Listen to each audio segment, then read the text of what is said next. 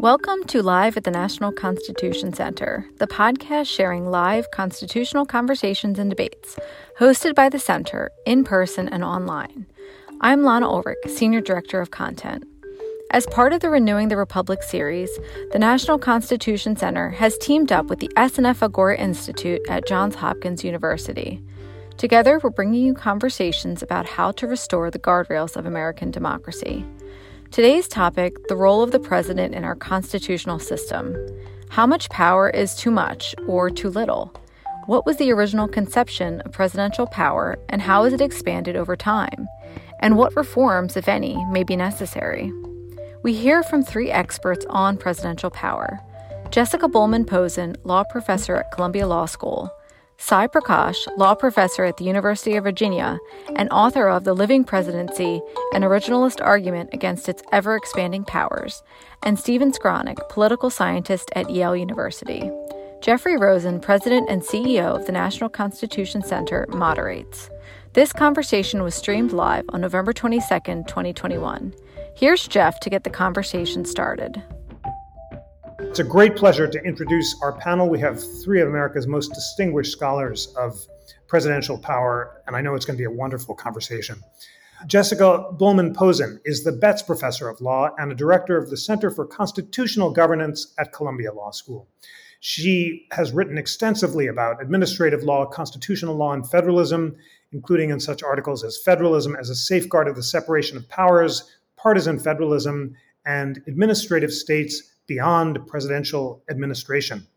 Sai Prakash is James Monroe Distinguished Professor of Law and the Albert Clark Tate Jr. Professor of Law at the University of Virginia.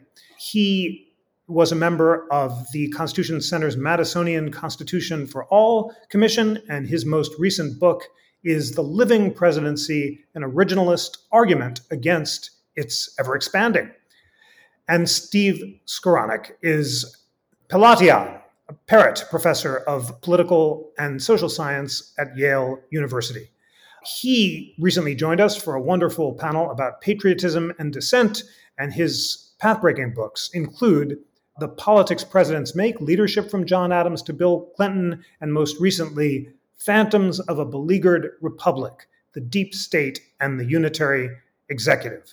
Thank you so much for joining us, Jessica Bowman-Posen, Sai Prakash, and Steve Skowronek. Sai, I think I'll start with you because the title of your most recent book so clearly encapsulates your thesis, and I think it'd be great to put it on the table so your colleagues can respond. Why do you argue that the living presidency violates the originalist argument that the framers had in mind when they created the presidency, and what is the originalist argument against its ever-expanding? Well, it's great to be here with you, Jeff, at America's Town Hall, and of course with Stephen and Jessica as well. The book that you kindly mentioned is a book that tries to describe why the presidency has expanded over time and how it's expanded. And so where it's expanded, I talk about law execution, foreign affairs, and the commencement and regulation of warfare. And the latter category is very familiar, that the president has basically seized the authority to wage war without congressional authorization.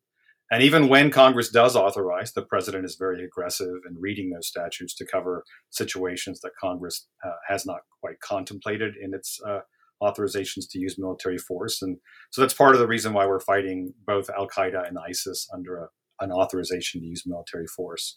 And then I think the other big area is law execution. The president is basically a creature of laws in the sense that he's supposed to execute the laws. But in the modern era, presidents not only execute laws, they make them, and then they cheat on the side by misconstruing them to advance their policy goals. And why have they done these things? Why have they expanded their authority? Well, I think because we expect more of our presidents than the founders contemplated. Presidents are seen as problem solvers and doers. They run on a platform which was sort of unforeseen and not done at the founding, right? Candidates for president ran on their record. They did not run on promises. The first promise was a promise not to run again.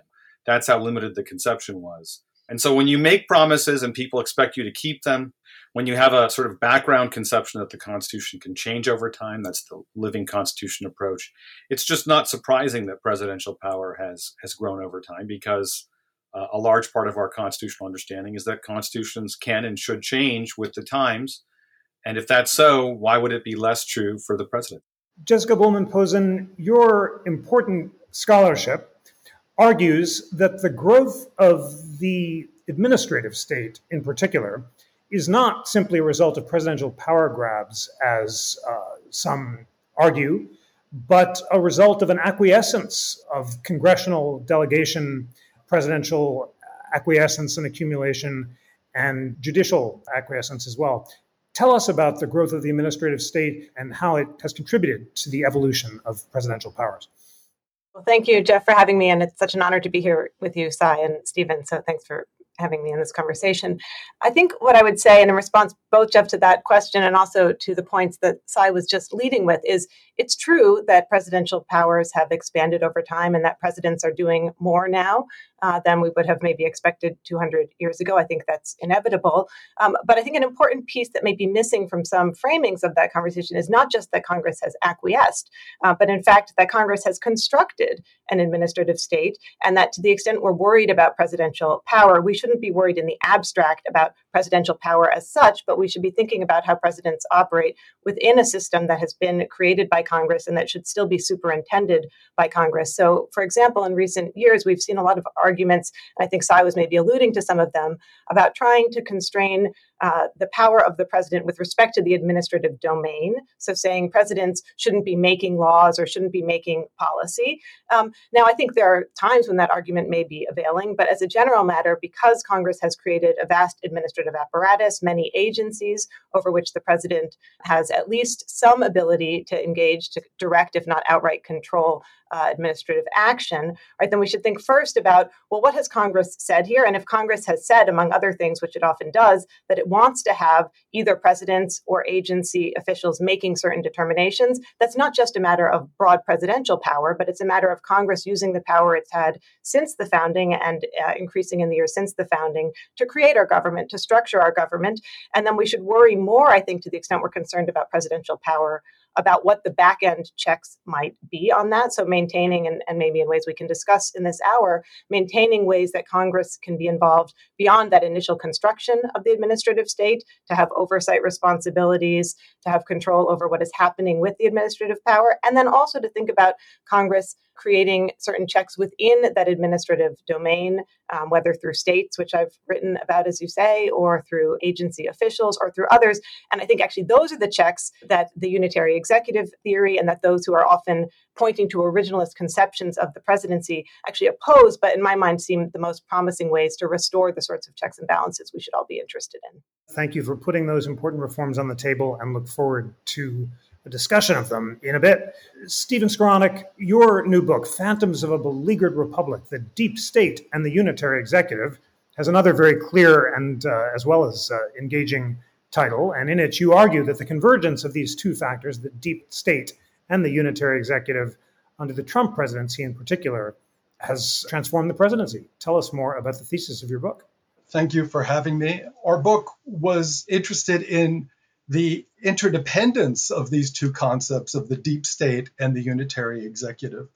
These are conjectures, both conjectures, I think, but they haunt the shadows of the Constitution. And for most of our history, they were repressed by informal arrangements that produced a kind of modus vivendi between president and Congress and the executive branch.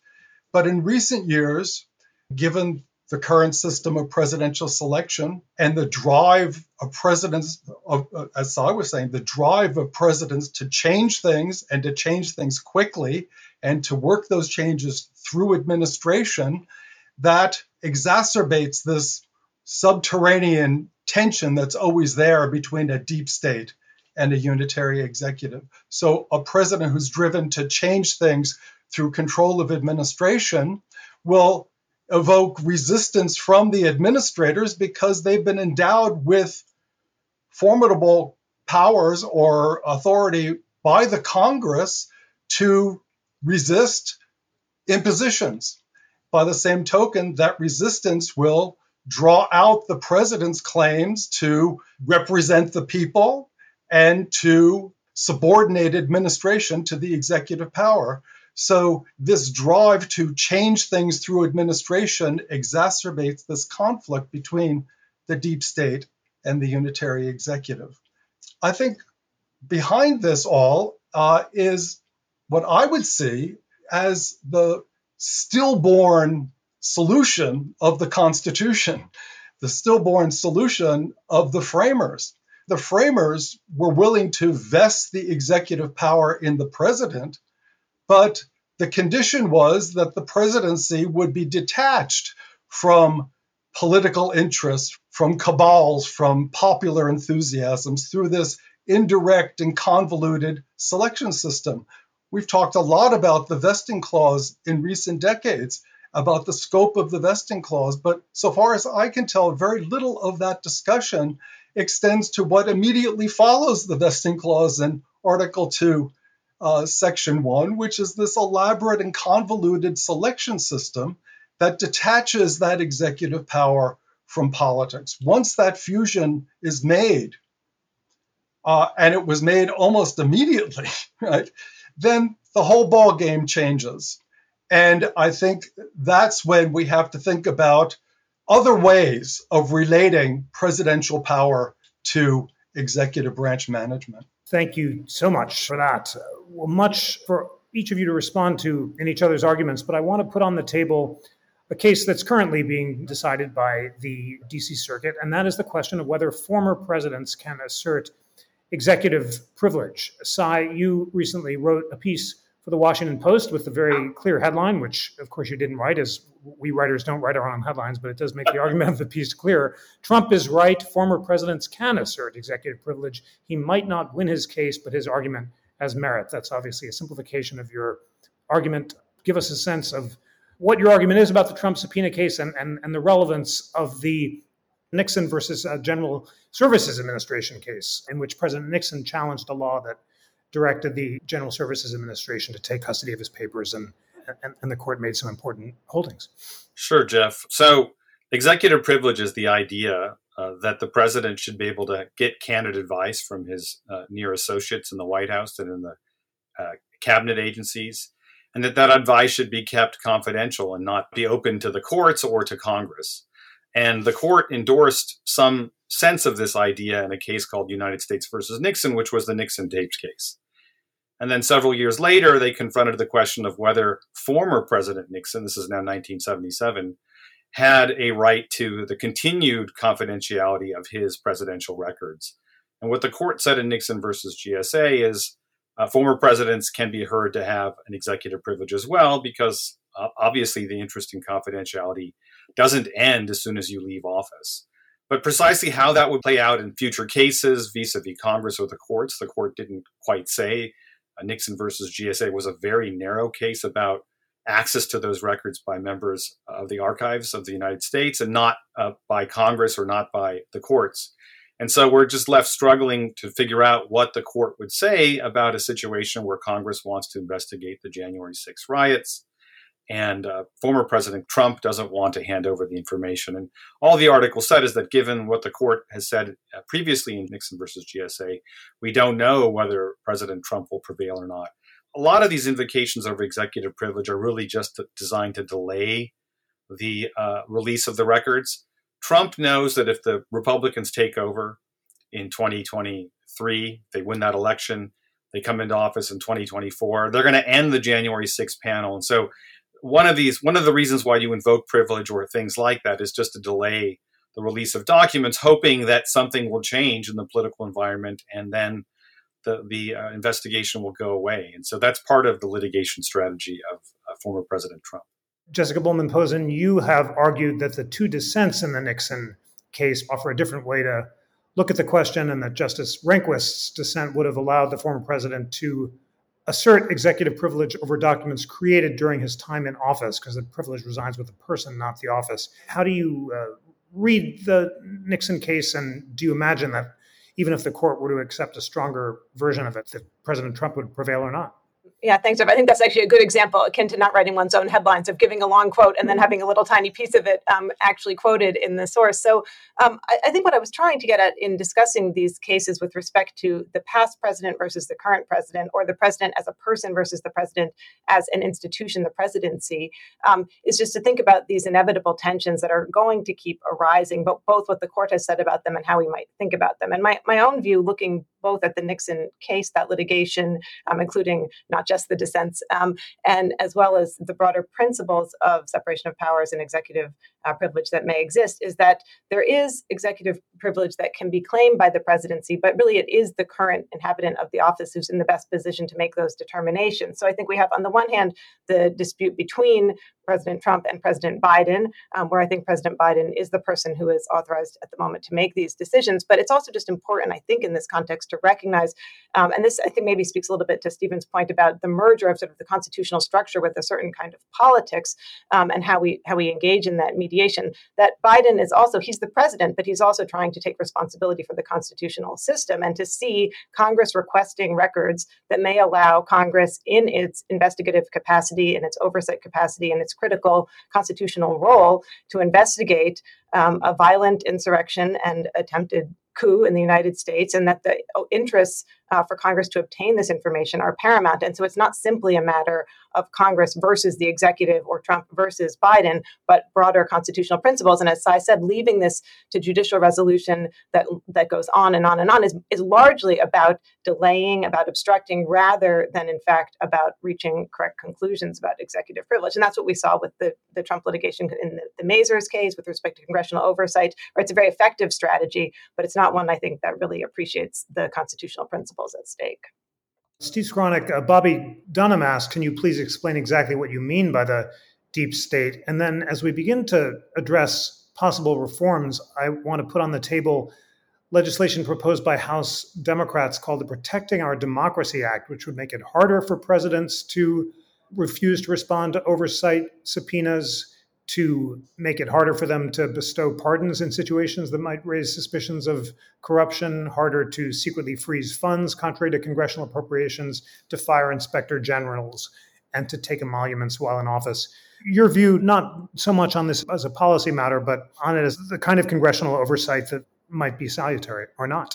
Well, first on the deep state, I would like to make a distinction between administrative depth as an asset to the state, something that underwrites competence and stability in administration, and the deep state as a kind of conspiracy against the presidency. That line was blurred during the Trump administration, but I think it's worth holding on to. One of the important questions is, how can we protect administrative depth at a time when we have candidate-centered campaigns and presidents who claim mandates to change things quickly, if not immediately, and using the administrative arm of the presidency to make those changes as quickly as they can. So that has a tendency to strip away depth, strip away the insulation, the protections for scientific integrity, for professionalism, for neutral advice in administration. That mobilized plebiscitary presidency is driven to strip away administrative depth, and I think that's not just President Trump. And so I think that making this distinction between the deep state as a kind of conspiracy against the president's mandate and administrative depth as a valuable resource for a state is a critical one to make, especially now, and to figure out how we can protect administrative depth against the predations of an overreaching presidency. My view on the Protecting Our Democracy Act, I think that a lot of these reforms are useful as far as they go. I like the whistleblower protections, the greater protections for inspector generals, the restrictions on presidential spending and freezing without congressional authorization. I like the reining in of the use of acting appointments. I think that these are really useful things, but this whole reform effort strikes me, useful as it is, as a series of whack-a-mole responses to Trump-era transgressions. it seems to me that Trump was pushing on an open door. He seized an opportunity in the current configuration of presidential democracy. The problem lies in the arrangements that preceded Trump and that made Trumpism possible. Those arrangements are larger than Trump. They're about the system of American government as it's evolved to date, and in particular about the relationship between political mobilization around the presidency and governmental management of the executive branch. And I think that an effective reform program that's going to protect us in the long run is going to have to reconfigure that relationship, the relationship between how we mobilize and how we manage. Let's now focus on each of your suggested reforms. Sai, Prakash, rather than a kind of what Stephen Skowronek just called a sort of presidential whack-a-mole, you argue that the Trump presidency reflects larger trends that have expanded executive power, from the failure of presidential accountability, the expansion of presidential war powers, the presidential role in foreign affairs, the president's role in legal execution, and unicameralism. And then you have a series of very specific and provocative reforms in your new book about the presidency. And I'll just start with them and let you highlight some of the ones you think might be most important, from checking the president's principal advisors, augmenting congressional staff, stop delegating legislative powers to the president, ending signing statements, reining in executive privilege. Give us a sense of some of the reforms that you'd like most to share with our great America's Town Hall audience. Well, I want to echo what Stephen said. President Trump was singular in many ways, but I don't believe that the issues that we're talking about, or at least the ones that I'm talking about, really began with Trump. Most of my book isn't about Trump. It's actually about his predecessors and the expansion of executive power over the last 50 years. And so, I think Trump is sort of more of the same, with more braggadocio and more bravado and more chest beating. But I don't think it is fundamentally different.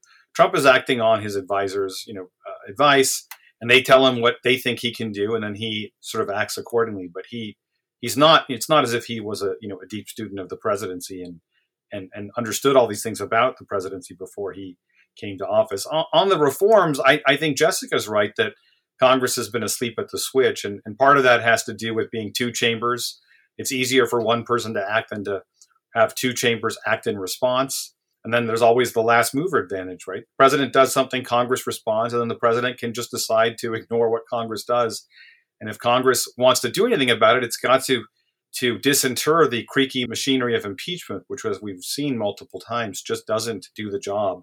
So I think it's great that Congress is considering reforms. I think it's not a good idea to just focus on the perceived problems under Trump. You have to think about the problems over the long haul. And it would be great, if Republicans and Democrats could sit down behind a veil of ignorance. They don't know who the next president's going to be. It's sort of the perfect time to think about how to reform the presidency more broadly and not just focus on the emoluments clause, which, is an important clause, but I don't think it really affected President Trump's behavior very much in office. I just don't think that that's the most important thing about the presidency. I think the tendency of presidents to misread statutes to advance their goals, it is telling, Jeff, that the one area of legal continuity was the rental freeze that started by Trump and then continued by Biden. To me, that's an area of executive misreading of a statute. Right? It was done by the CDC. They thought they could impose a moratorium on evictions. I think that was a very exceedingly broad reading of the statute, and the Supreme Court agreed. And I think it's just telling that they both agreed that they could do this. It was a handoff, and there was like continuity with respect to this. There's just too much of a sense that the president both has legal authority to write regulations, or the executive branch more generally. And then even when there's a statute passed by Congress, there's just too much executive gamesmanship in the interpretation of this. And another Trump example would be the border wall. He got $1 billion from Nancy Pelosi, and then he went ahead and found billions more through some interpretive trickery. That's just an amazing fact, right? That he was able to get $1 billion and then found $1 billion more just by rereading the statutes. It's just not a plausible reading of those statutes. Jessica Billman-Posen, in your piece, Federalism as a Safeguard of the Separation of Powers, you note that Congress could, in theory, limit the power it delegates to the executive, but in practice, delegation has tended to empower presidents. but you emphasize the possibility of competitive federalism, which could challenge executive consolidation, where states take a more active role in challenging executive exercises of purported statutory authority. Tell us more about that and other reforms that you think might be useful. Yeah, so I guess starting with the reforms that we've been talking about, I largely agree with Stephen and Cy with respect to what's happening with the Protecting Our Democracy Act as, as sort of a whack-a-mole, as responding to the particular and extreme ethics violations of the last administration, but in a way that maybe doesn't speak to the broader questions about presidential power in balance. I think there are a couple of important things still, even within that narrow conception, and then I want to say why I think it's a little broader, but even with respect to releasing tax returns, stopping presidents from gaining in a private way from their public office, right? These sort of ethics kinds of reforms. One thing is to reform the presidency, you usually need the president to go along unless you have the power to override a presidential veto. So it's sort of a moment in which we can see some reform, but will be inherently limited in scope if it's going through this legislative route, given that it requires the sign off of the president. But I do think it's important to see Congress, as has been said, taking on this role, at least saying we want to come back and articulate some limits, articulate some rules here, even if it's not talking about all of the questions of the presidency. And I will just add that I think with respect to the act itself, beyond those more ethics-focused rules, there are a number of provisions that do, in my view, speak to broader kinds of separation of powers dynamics that could restore broader congressional power or limit presidential power going forward, including with respect, most pertinently, I think, to congressional oversight, but also Cy mentioning the border wall and sort of the use, not just by President Trump, I agree, but other presidents, of declarations of emergencies pursuant to the National Emergencies Act, for example, to get sort of additional authorities. When that act was initially conceived, it allowed presidents to declare emergencies, but subject to a legislative veto that would have allowed Congress to superintend those declarations and to countermand them.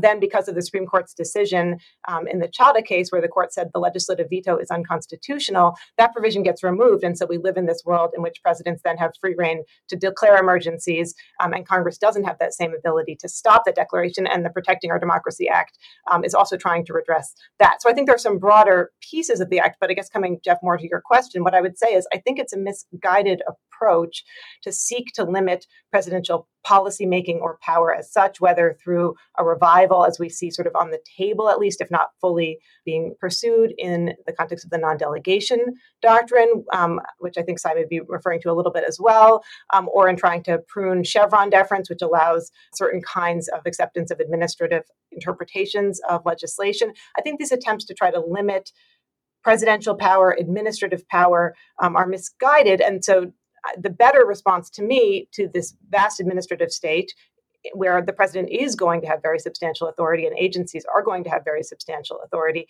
is to think about how do we see checks and balances? How do we see a diffusion of authority within that realm? One of the main ways we've seen Congress recognizing Congress won't be able to be active, we won't be able to make all of these decisions, is to try to empower multiple other actors, right? So in our environmental laws or our healthcare laws or a number of other laws, to say, yes, the federal executive branch and the president have these authorities, but so too, states have certain authorities, maybe local governments have certain authorities. And so we can see not just this feared monarch of a presidency making decisions unilaterally, but some more checking and balancing within that administrative domain at Congress's creation. Steve Skowronek, in your new book, you and your co-author argue that rigid thinking about the separation of powers is an obstacle to reclaiming the institutional creativity that Congress showed earlier in American history when it surrounded the presidency with institutions that help it serve its broader purpose. In the early 20th century, it enacted laws that make the president responsible for agenda setting and created what's now the Office of Management and Budget. But you argue that formalism on the courts, as well as congressional inaction, makes that tougher. Give us a historical sense of the degree to which Congress and the courts have to work creatively together to impose accountability on the presidency, and what prospects do you see for that kind of work moving forward? Again, I think that we have to begin with what I see as the failure of the framers' formula. And that was a formula where you invest the president with executive power and then you depoliticize the presidency. That proved to be a non-starter. We live in a presidential democracy. I think in a presidential democracy, the key relationship may not be between president and Congress or thinking about if we think the president has too much power, we think about, well, the solution is to redress the balance between president, Congress, and court. In a presidential democracy, I think the key relationship is between how you mobilize around the presidency and how you manage the executive branch. I think that in the post-Constitution, reform movements have all grappled with this problem. Once you accept presidential leadership, once you accept the president as an agent of political change, once you accept mobilization around the presidency, then you've got to come up with other creative ideas for how you're going to secure a safe administration of government. One thing that the framers understood was that a politicized, mobilized presidency is a threat to the stable administration of the laws. Hamilton's nightmare was a politicized presidency. He said this portends a disgraceful and ruinous mutability in the administration of government. Every insurgency, at least up until recent times, has understood that if you're going to have a politicized presidency, you've got to find other ways to insulate administration, or at least to make administration a more cooperative enterprise. So the constitutional solution, post-constitutionally, has been to relax the separation of powers and to make administration a more cooperative enterprise. We see this early on. I think with the 12th Amendment, the Jeffersonians immediately slap on congressional nomination of the president. They put the Congress becomes the first mover in presidential selection. The Constitutional Convention had spent a lot of time trying to figure out how to get the Congress out of the business of presidential selection. After that, convention nominations, coalitions of local party machines would control the presidency. After that, the progressive era, separate politics and administration, insulate the administrative arm from presidential politics. In recent times, all of that has been stripped away. We're left with candidate-centered mobilizations, and worse than that, a stricter reading of the separation of powers. Everybody's doubling down on the separation of powers. Everybody wants the president to control the executive branch. This combination of a stringent reading of the vesting clause with our current system of selection produces exactly what the framers were trying to avoid, which is a personalized, politicized, charismatic presidency. So if I was thinking about reforms, I would think about ways to reconfigure the selection system, right? To make it less a vehicle for personalized power, to figure out ways to make the presidents to depersonalize presidential power by bolstering collective controls on presidential elections. I would strengthen parties, first and foremost, as we have a lot of partisanship in American politics. We have pretty weak parties. To make parties, again, controlling agents over candidate selection. Things like that, I think, would go a lot. These are systemic changes that I think would go a long way toward depersonalizing power in the American system now, which I see as the most serious malady of the current arrangement. Cy, I'd love your response to Stephen's very provocative statement, although I suspect that you might agree with the goal of depersonalizing presidential power, but perhaps not with the proposed solution of a less strict approach to the separation of powers. So what's your response? I think it's interesting that I think two of my co-panelists don't believe that stripping away power from the executive isn't the solution. If I hear Jessica right, she thinks, that we should continue giving administrative agencies and therefore, in my view, the president authority to create laws. And I think Stephen thinks, the way around this is to strengthen the parties. And I think, I certainly would agree that if the parties were stronger, they would perhaps serve as a check on the presidency. I've been an advocate of the unitary executive, but I understand the unitary executive to be a claim that the president controls law execution, not regulation. And if Congress wanted to, it could strip away the regulation from the executive branch and create some other entity that would create all these rules. But insofar as prosecution is concerned of these violations of the law, whether created by Congress or elsewhere. The unitary executive claims that the president gets to superintend that prosecution. And as far as the bureaucracy goes, it's interesting.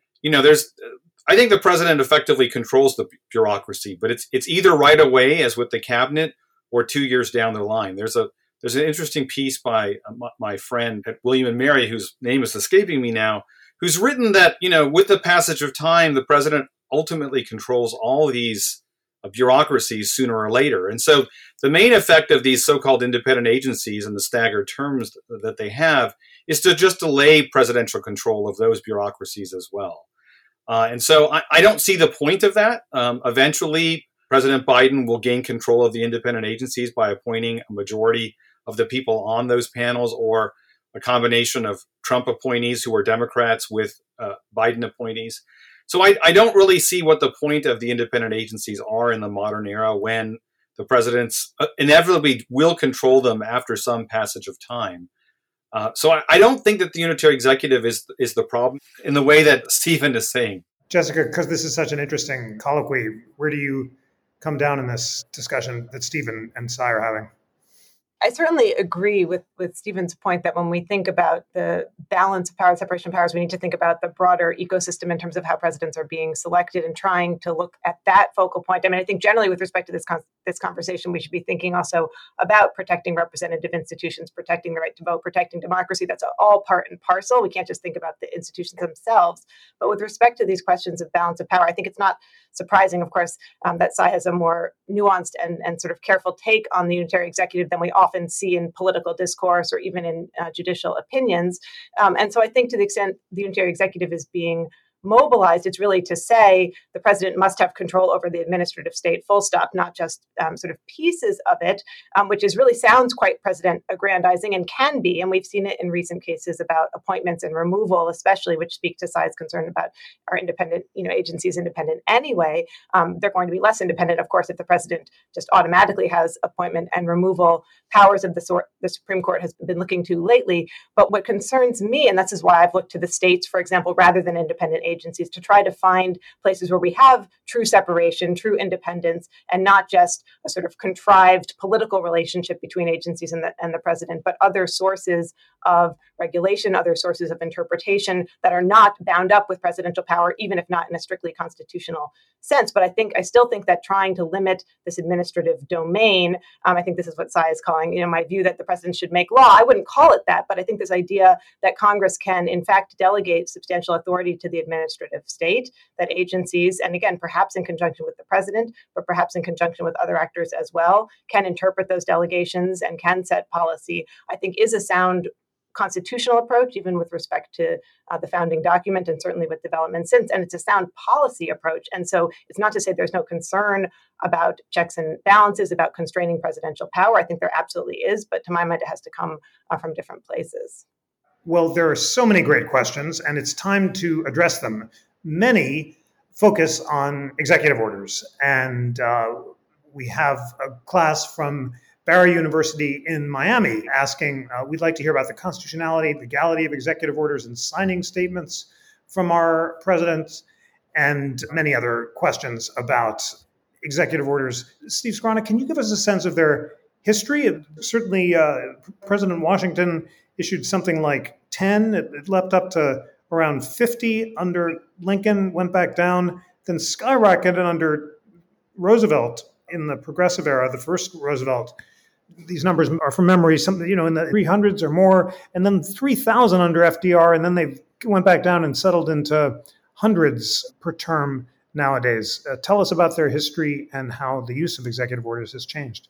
Well, I think that in recent times, at least the numbers I've seen, the absolute number of executive orders is going down, but the number of significant executive orders, policy impacting executive orders, is increasing, which suggests that presidents are trying to make policy through their control of administration. It is an instrument of presidential policymaking and presidential policymaking through administration. So is this a problem? It's a problem only to the extent that the president, what does the president represent? If the executive branch simply becomes an extension or a representation of the strong arm of the president's personal party, then I think that's a real problem. Because the executive branch, as I understand it, is the embodiment of the collective commitments of the federal government. And to turn that over to the president's personal following, I think that's the framers' nightmare. So again, I'm sorry to hammer on this single theme, but I think that the issue is, how do we depersonalize presidential selection? How do we counter this candidate-centered plebiscitary presidency with collective solutions that are democratic but not populist? Side, John Tilipsky asks a version of the question from an originalist perspective. He says, what's the intent of executive orders? Are executive orders being used by presidents as they were intended to be used? So give us a sense of the original understanding of executive orders. And then maybe, do you agree with Stephen that the office should be depersonalized? And if the use of executive orders is the framers' nightmare, what is your solution? Because I think it is different to some degree than Steve's. So for John's question, there's no phrase in the Constitution, executive order. An executive order, I think, in the modern era is the president directing executive officers to do or not do certain things.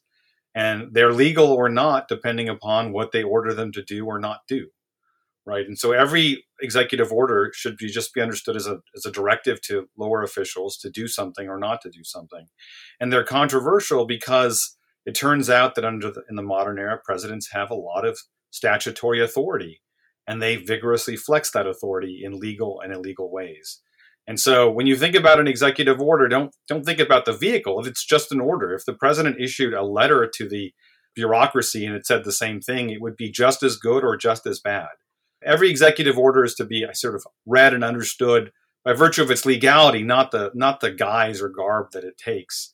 But I think that the reason why we're so disquieted by it is that you see every president come into office and issue 20 or 30 executive orders, changing or reversing some policy of the previous presidency. And it's precisely because they have broad authority under the statutes, or they claim broad authority under the statutes, that things like abortion policy and other sorts of things change in radical ways once they come into office. So they are disquieting, but it's not because of the vehicle, it's because of what they contain. Jessica, Barry Beath asks, are executive orders a method of making a more efficient process or allow the president to get around Congress in driving policy?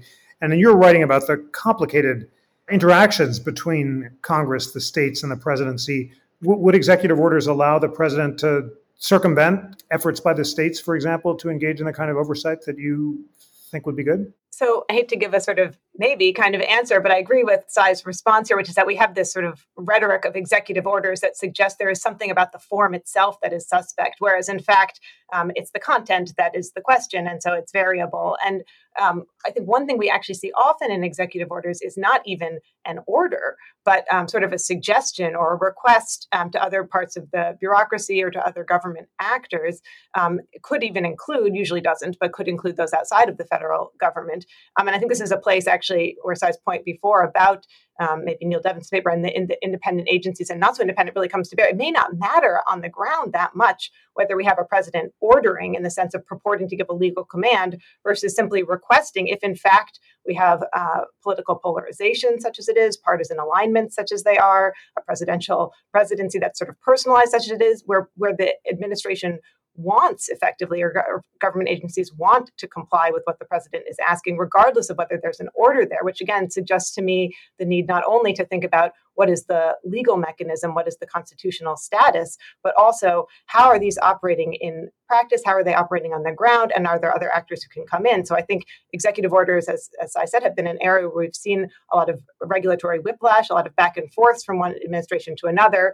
One thing, again, it's imperfect, but one thing that state involvement in some of these regulatory programs can do is to tamp down a little on that whiplash so that we have some more durability across time. We have presidents changing, but we may have states carrying out policies consistently across time. If you think California or you think Texas, we see some more continuity there, even while the presidency changes. So I think it's in some sense a mechanism outside of this executive order whiplash. A historical question from Claire Jerry for Steve Skronik. What has been the role for good or ill of the advancement of what Tullis has named the rhetorical presidency in these changes? Should presidential rhetoric be interpreted in a more originalist way?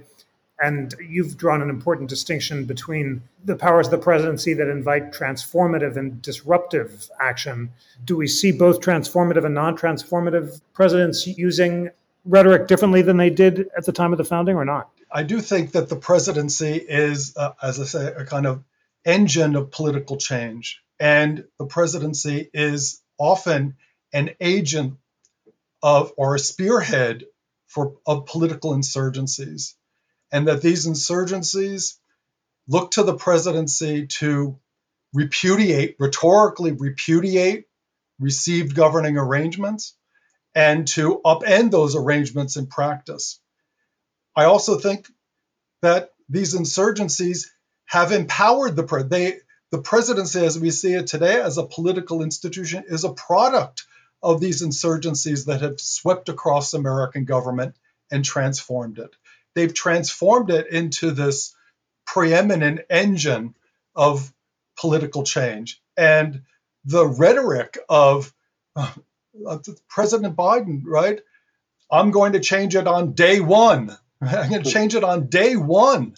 This is the president who's going to respect the scientists. This is the president who's going to respect the justice. But I'm going to change everything on day one. There's a built-in tension, right, between the president's drive to change things and the expectation that the president is going to change things and change everything, that every president will in fact become an administration unto himself or create his own administration.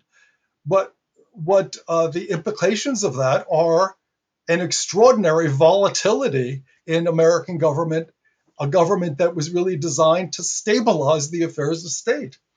So, yes, I think this rhetoric of change, this rhetoric of repudiation and disruption, we said Trump's presidency was surrounded with this rhetoric of the great disruption, but all presidents disrupt things. What has happened in the current configurations of presidential power and presidential democracy is that those disruptions are cutting deeper and deeper, one administration to the next. There are lots of other great questions, but I think it is time for closing statements. Our panelists can incorporate the questions into their final thoughts as you formulate them, but I'm just going to ask a version of a theme that's emerged throughout our excellent conversation. And Sai, just to prepare you, the first round of this is to you. Do you believe ultimately that the modern presidency as a constitutional matter is the founder's nightmare? And if you had to identify a single constitutional reform to address that predicament, what would it be? Well, I think, if the founders beheld the modern government, they'd find many different nightmares. I don't think it's just the presidency. I think they wouldn't recognize Congress as the limited legislature that they thought they were creating, or the courts, which I think are doing far more than they were designed to do. All three branches have, I think, gone beyond what the founders intended. But certainly that's true of the president. I think the question is the presidency in need of reform? I say yes. And I think Stephen's onto something about trying to depersonalize the presidency. It's hard to see how you do that. People expect the president to make promises, and they expect him to change Washington when he gets there. And it's really hard to sort of put the genie back in the bottle. I don't know how you do that.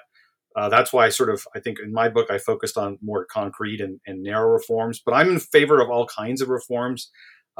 Well beyond what's being proposed in Congress now. I think if you try to reform the presidency and focus on the problems that afflicted one particular president, you're just not really understanding all the problems that are occurring. And I do think, unlike my fellow panelists, and I do respect them greatly, that there is a problem with making the president the chief engine of lawmaking in the country. It breeds an arrogance, it breeds a dismissiveness towards Congress. And today, presidents go to Congress for appropriations. It's just not obvious to me why that might not change in the future, just like many other things have changed. But thank you so much. Jessica Bowman-Posen, is the modern presidency the framers' nightmare? Are you concerned if you think it is the framers' nightmare or not? And if you had to identify a single constitutional reform, what would it be? I mean, so I'm wary of founder fetishism for lots of reasons. I think, there's a sense in which maybe it's a nightmare, but as Cy actually says, everything is a nightmare in some sense vis-a-vis the original vision, either with respect to intent or even just original public meaning. And part of our constitutional system's development is to accept and account for changes both through official channels like constitutional amendment that have occurred since that founding moment and through other kinds of movements and politics. So I think, again, my concern would be not to go back to what did the founders expect or intend so long ago about the presidency, and try to impose that on the presidency we have today. I think that's a misguided effort for both constitutional and political reasons. But I do think if I were trying to articulate in brief what the kind of reform that's in order is, I would say it's trying to think about checks on the presidency, checks and balances that don't necessarily have to conform to a rigid understanding of separation of powers, but rather think about accepting the vast expansion of powers and then trying to control that power, trying to balance that power. Congress needs reform to do so. It needs to improve its own workings, its own capacity, its own ability to superintend the president at the back end, and the courts need to accept that kind of role as well. So I would think more in those terms. And Steve Skowronek, last word is to you. You've already said clearly that the modern presidency is the framers' nightmare. The solution is to depersonalize the office. Tolu Amodora asks, is it really realistic to depersonalize the office of the president? So if you had to identify a single reform that realistically could depersonalize the office of the presidency, what would it be? Well, first, let me say that I don't think that there's any going back. I think that the framers' formula, presidential management without political mobilization, that was a non-starter. And the second thing to say is that all reform movements up until the present have understood that the framers, the constitutional formula is a non-starter. Now, that doesn't mean that they resisted or tried to impede presidential leadership or the politicization of the presidency. They recognized the politicization of the presidency. They promoted presidential power, but in the process, they pulled back presidential control over the executive branch. They all sought more cooperative modes of management of the executive branch, more collaborative modes of managing the executive branch. And what seems to me today to be the problem is that we're stripping away that collaborative mode of administration. We're stiffening the separation of powers. The president is stripping away this administrative depth and doing that in the name of this kind of plebiscitary mandate, candidate-centered presidency. So I don't think that there are any magic bullets. I don't think that this is a systemic problem. I think it's a serious problem. I think the system is seriously out of whack. There's not going to be one reform that solves the problem. But the good news is that we have rearranged the system fundamentally several times in American history. We've had several different systems, right? And we know how to do it. And we know how to do it. How to do it is by rearranging the relationship between the selection system, the mobilization system, and the management system, how you control the executive branch. By focusing on that relationship, not on Congress checking the presidency or the court checking the presidency, that has a pretty spotty track record.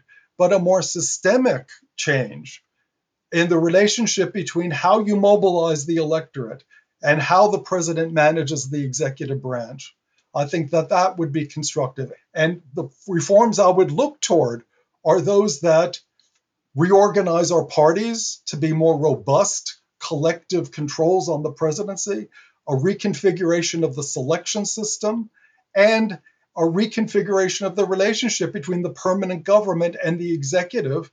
And in each of those areas, I would look to make the politics less personalized and more institutionalized, to make it more institutional. So, there's a whole bunch of reforms that you could hang on that. And it's exactly the opposite direction of the current system. The current system is running hot in the direction of the personalization of power.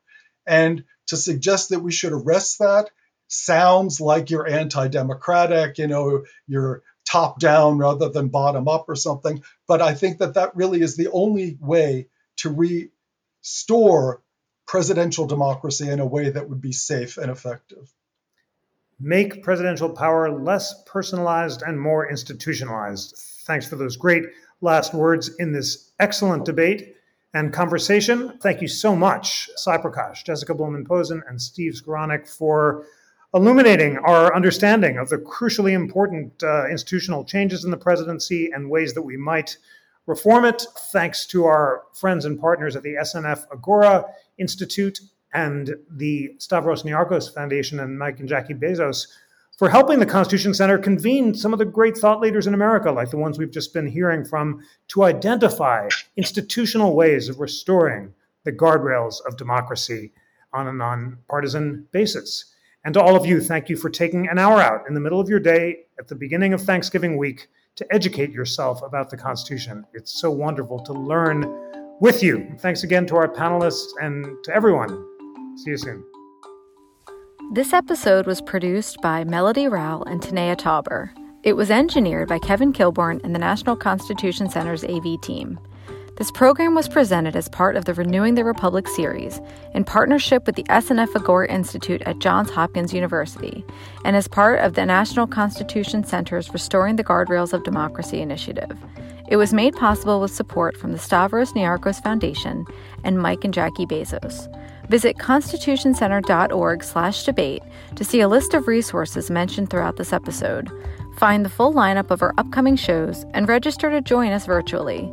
You can join us via Zoom, watch our live YouTube stream, or watch the recorded videos after the fact in our media library at constitutioncenter.org/constitution. As always, we'll share these programs on the podcast as well, so be sure to subscribe so you never miss an episode. If you like the show, you can help us out by rating and reviewing us on Apple Podcasts or by following us on Spotify. Find us back here next week. On behalf of the National Constitution Center, I'm Lana Ulrich. Thanks for joining us.